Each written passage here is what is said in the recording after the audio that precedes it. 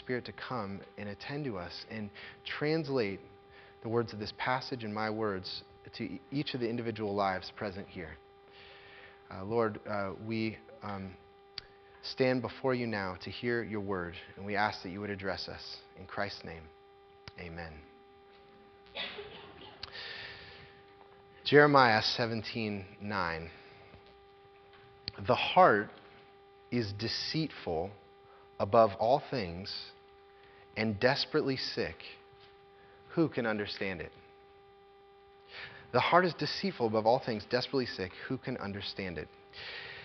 The Bible says that the nature of our hearts is that they are deceptive, that they cannot be trusted, that our hearts are full of half-truths. And which is an interesting thing, because actually when you come to this passage, one of the things that this passage warns us about is that, okay, we all have, this is our nature to have these hearts that speak lies, speak things that can't be trusted. And in particular, the person who is most gullible when it comes to listening to our hearts, the person that our hearts are most deceptive towards, is ourselves. Right? This is what Paul warns here in verse 18. Let no one deceive himself. We have a propensity to be blind to the reality of what we are like. We are blind to ourselves. And actually, this is something I learned probably about 15 years ago. I've shared with many of you that when I was a teenager, I got sent away to a boys' behavioral modification program. I was sent away from home for a year and a half. And I was, trying to get my life turned around. And a part of this program that I was in was that every day, 3 times a day, we had group feedback time where you'd sit in a circle and everyone would tell everyone what they thought of them. And what, my experience of you is that you're really annoying today. And my experience of you, you talk too much. My experience of you, you don't talk at all. And everyone just tells you what you're like. And you sit and you have to hear that every day. And actually, 3 times a year, they would crank it up a little bit. And they had these seminars that we would go through where in the seminar, you would stand on a chair and you'd have about 50 kids, 16-year-olds, 17-year-olds, that would all tell you, just popcorn style, this is what they thought of you. Everything they thought of you, whatever they thought, they'd just be totally frank and honest with you. And the whole idea was that basically you can't see yourself. And actually things that you were completely unaware of are glaringly obvious to everyone else. And you don't even see them. And so the purpose of group feedback was these people were acting like a video camera to show you this is what you look like. This is what your life is like. This is who you really are. And the reason for that was because we had such a propensity to lie to ourselves about what we're like. This is something that the Bible teaches. And I'll tell you, of course, I was incredibly uncomfortable. As you imagine, 3 times a day, everyone telling you all your flaws and picking. And, I'll tell you, it taught me. It was training in taking criticism, right? Because you had to hear that 3 times a day, and it's like, all right, you just gotta, receive it. But what it showed us was how incredibly hard we work to organize our lives, to organize our conversations, to organize our interactions with people, to hide certain things about who we are, to hide them from others and to hide them from ourselves. And so we keep ourselves blind to what is often glaringly obvious to everyone else. And so self-deception, which we're talking about this morning, is a big part of our relationships. It's a big part of our work life. It's a big part of our church life together. And it's a big part of the work that God is doing in us is coming to terms with our self-deception. Or as Randy Williams, who's a marriage and family counselor in our church, the way he puts it is, he says that we all have blind spots. We have certain things that we're blind to that we're not even aware of that are impacting how we relate to people and relate to God. And so we have to ask this question: why are we laboring so hard to keep ourselves in the dark about ourselves? Why do we strive so hard to stay in the dark? Why do we want to be blind? And so this is what we're going to be looking at this morning, and I'm going to make some comments about this passage and self-deception. In particular, we're going to answer these 2 questions. What is the cause of self-deception? Why are humans deceive themselves so badly? Why is that such our pattern? And second, what is the cure of self-deception? So what is the cause? and what are the cure? Those are our two questions for this morning. So first question is this. What is the cause of self-deception? Why does the Bible say that our hearts are this way? That the heart is deceitful above all things. And two answers to the question in this passage. The first is this. This passage says that we are blinded by thinking that we are wise. We are blinded when we think that we are wise. And you see that there, verse 18. If anyone among you thinks that he is wise in this age, let him become a fool, that he may become wise. He says the reason that we're self-deceived, the way that you deceive yourself is by thinking that you are wise in this age. Now, what does that mean, wise in this age? Well, I think it means, to be wise means you know a lot of stuff, right? You have a lot of information, you understand about the world, you're competent in certain things. People who are wise know how to exercise a certain kind of power over the world around them. They get things done, things happen the way they want them to. And so this is what wisdom is having a sense of control over the world and knowing how to control the world, or thinking that we know how to control the world. That's what wisdom is. And now competency, being competent and knowing how to do things well in the world and being confident in the world is not a bad thing. But if you combine that, this desire to control my world, to be competent and know everything's going to work the way I want it to, you combine that with the main idea of our world, which the main idea of our world is, of this age, is that there's no God. You combine those two things and you say, I want to be in control, and there's no God. You add those two things together, what do you get? You get that I'm going to be God. I'm going to be God of my own world, and I'm going to control the reality around me with my wisdom and with my competence. And, it's interesting because, maybe this is true for any of us sitting here, but certainly in our culture, if you ask someone, is it a good thing for someone to think that they're God? You actually get really two opposite, very honest answers. Because one person will say, absolutely it's good for someone to think they're their own God. You should make your own decisions. You should take control of your life. And you should, visualize the reality that you're going to make, and you can control your own destiny. All these things, of course, that's actually becoming who you are, is becoming your own God. It's dead serious.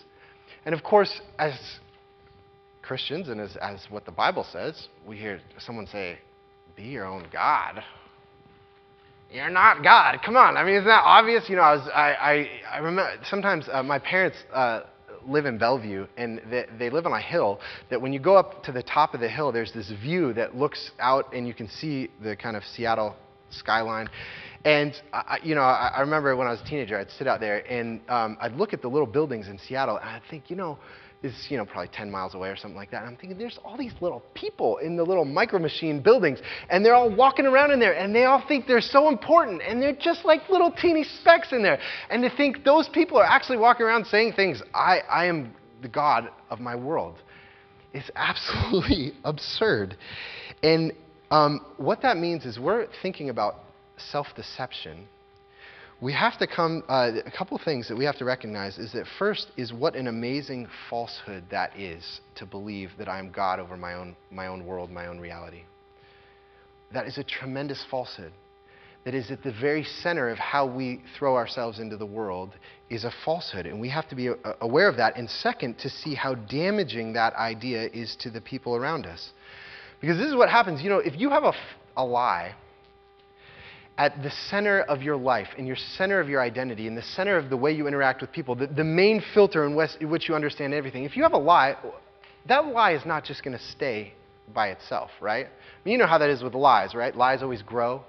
If someone, some guy tells his wife that he's working late, but, he goes out with the guys and plays pool or something like that, somehow he's going to actually have to make a few more lies to make that lie work and to cover that lie. And then the lie always grows, right? And that's how it is. And you're trying to cover the lie to protect the former lie.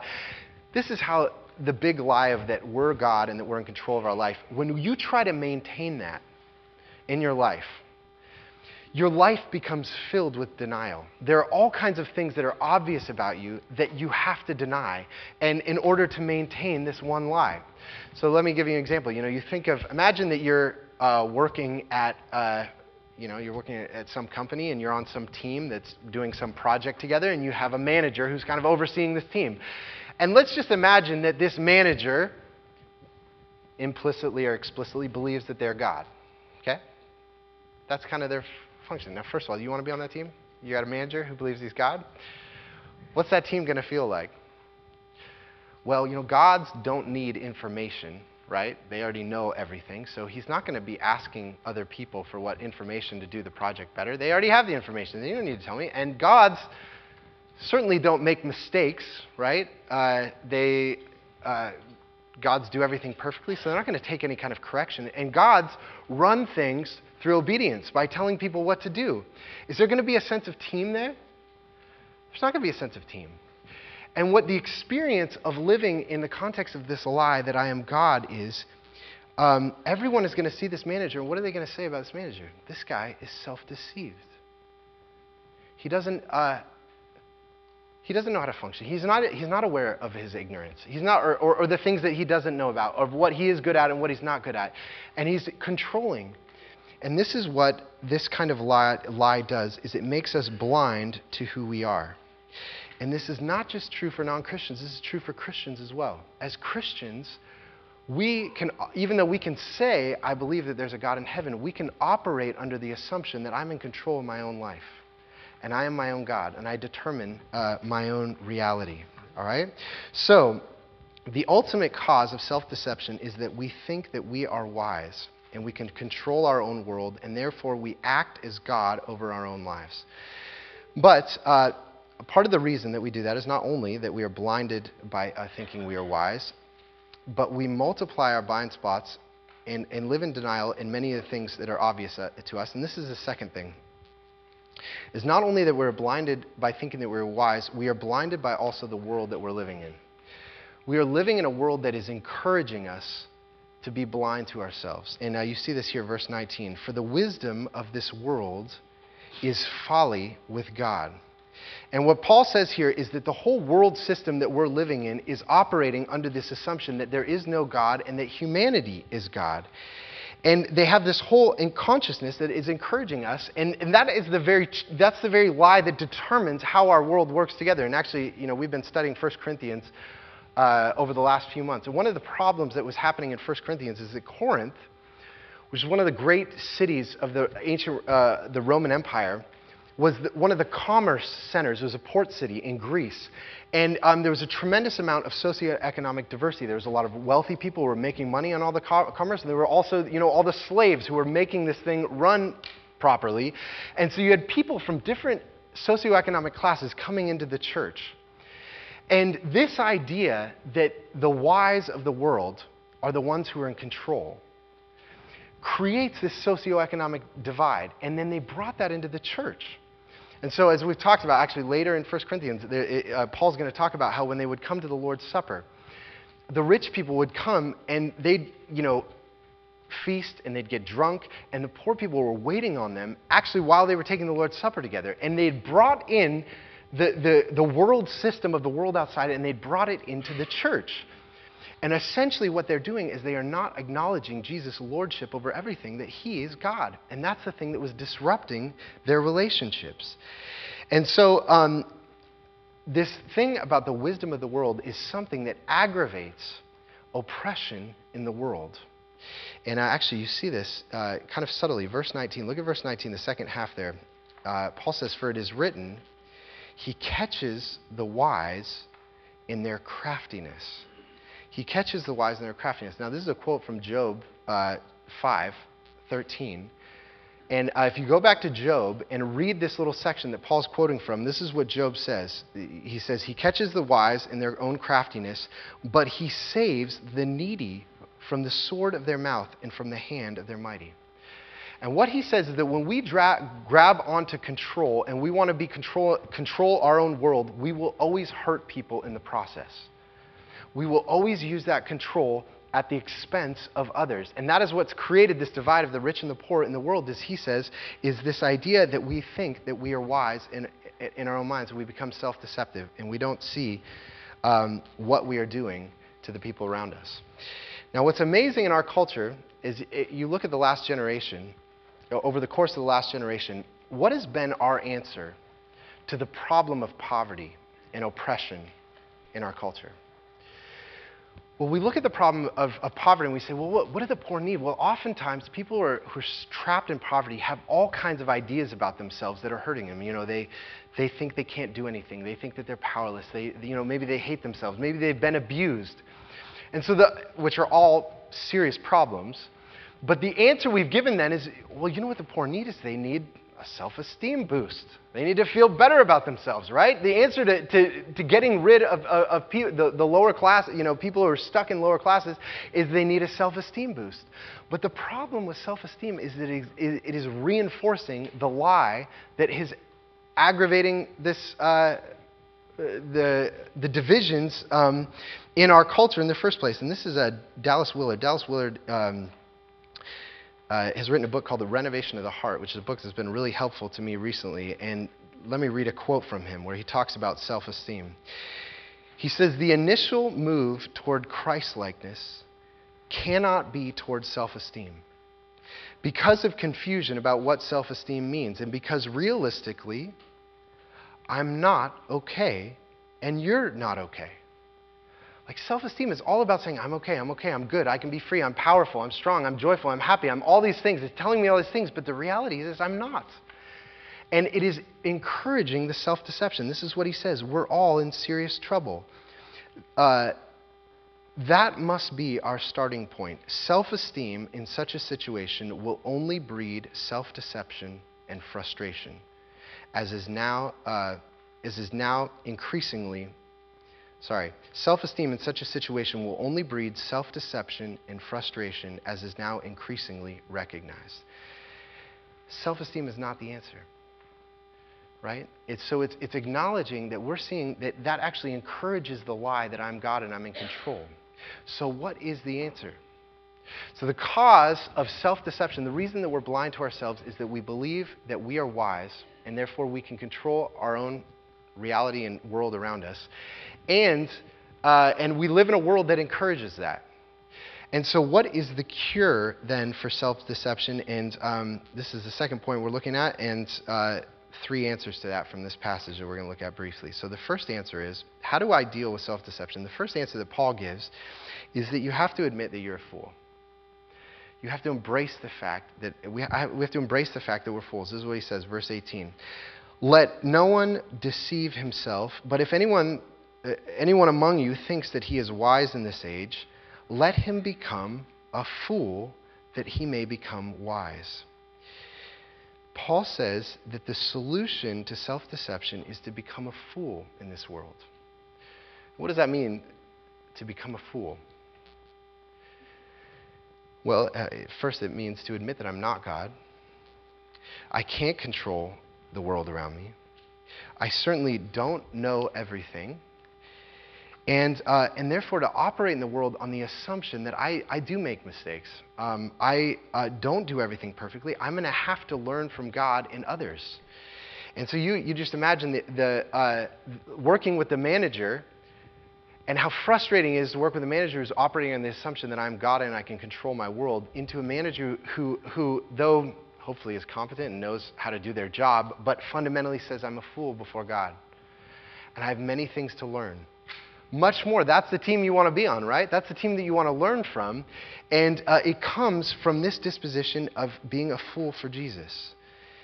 And being a fool is ultimately a posture of trust, right? Because when we think of a fool, what's a fool like? Fools are gullible, right? They'll believe anything. And there is a sense in which, you shouldn't, there are people that you shouldn't trust. There are protections that we should have on our life. But ultimately, at the center of who we are should be a place of vulnerability where we trust God, right? This is what Paul says. Love believes all things. And our desire to be God is a protectiveness that I don't want to be a fool. I don't want to be gullible. I don't want to be vulnerable to someone where they could be in a position where they could hurt me.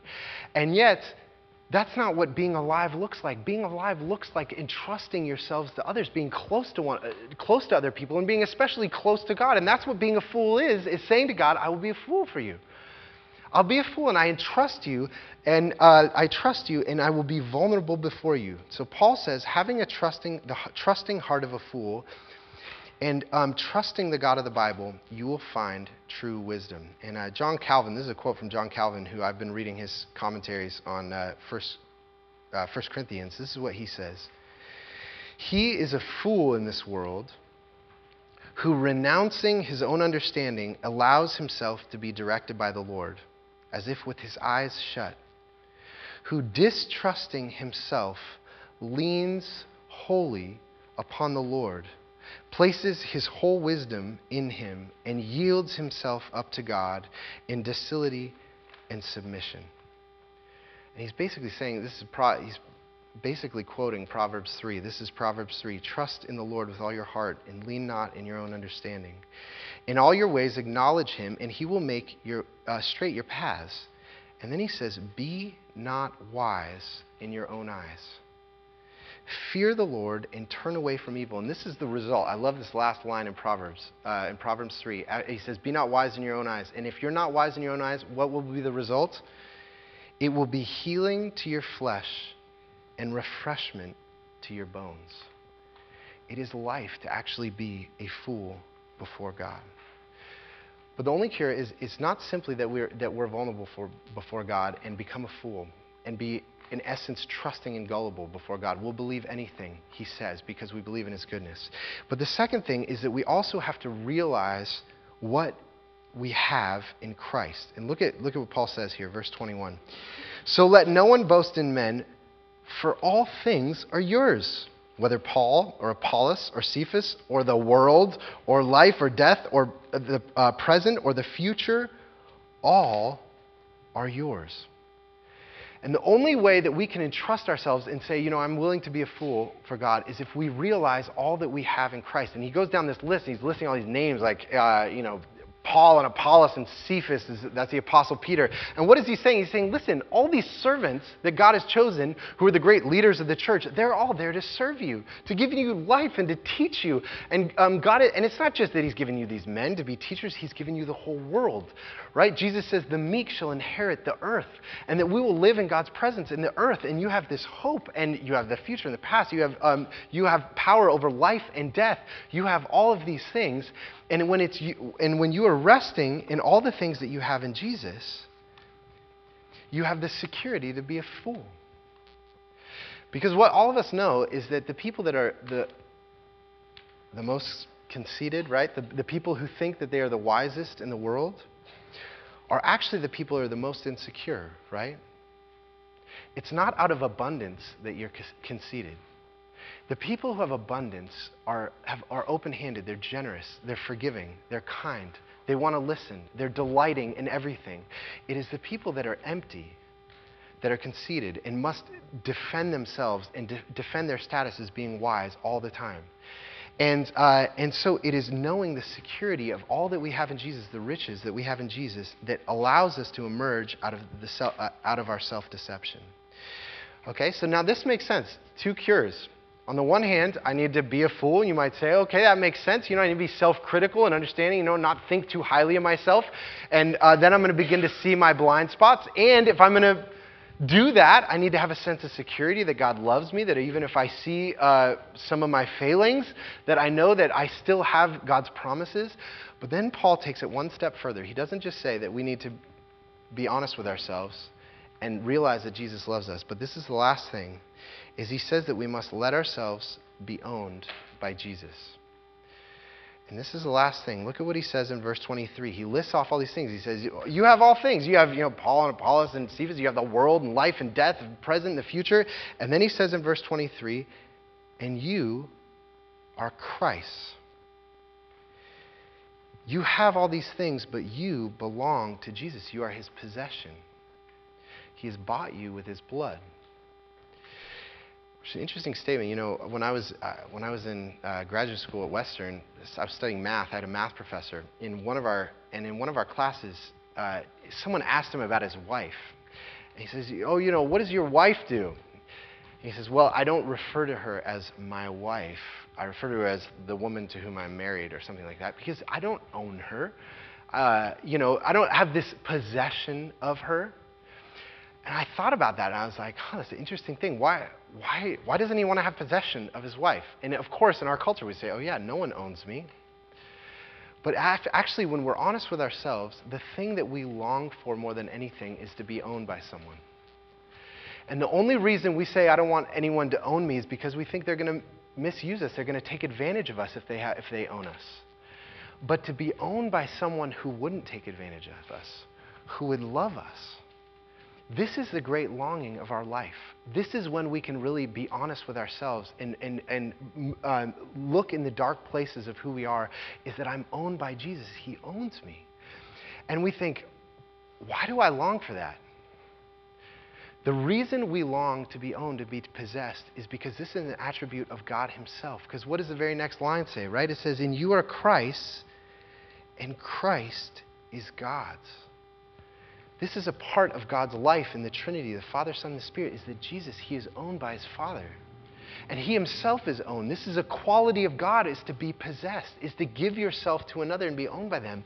And this is true life. It is a part of the divine nature. And so, the only way out of self-deception is to become a gullible fool before the one who became a fool for us, right? Because Jesus, what was he? He was spit on. He was mocked. He was abandoned by the world. He was crucified. And if he's willing to become a fool for me, I will become a fool for him. And in him, I will find life and freedom from self-deception. So let's pray together. Our Lord, we thank you for your word, and teach us to see ourselves rightly, that we might become fools so that we might become wise in Christ. And we thank you, Jesus, that you have become a fool for us.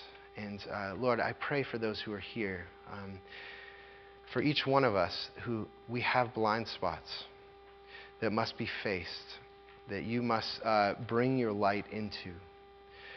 Would the gospel instruct us as we enter into that process, we pray. In Christ's name, amen.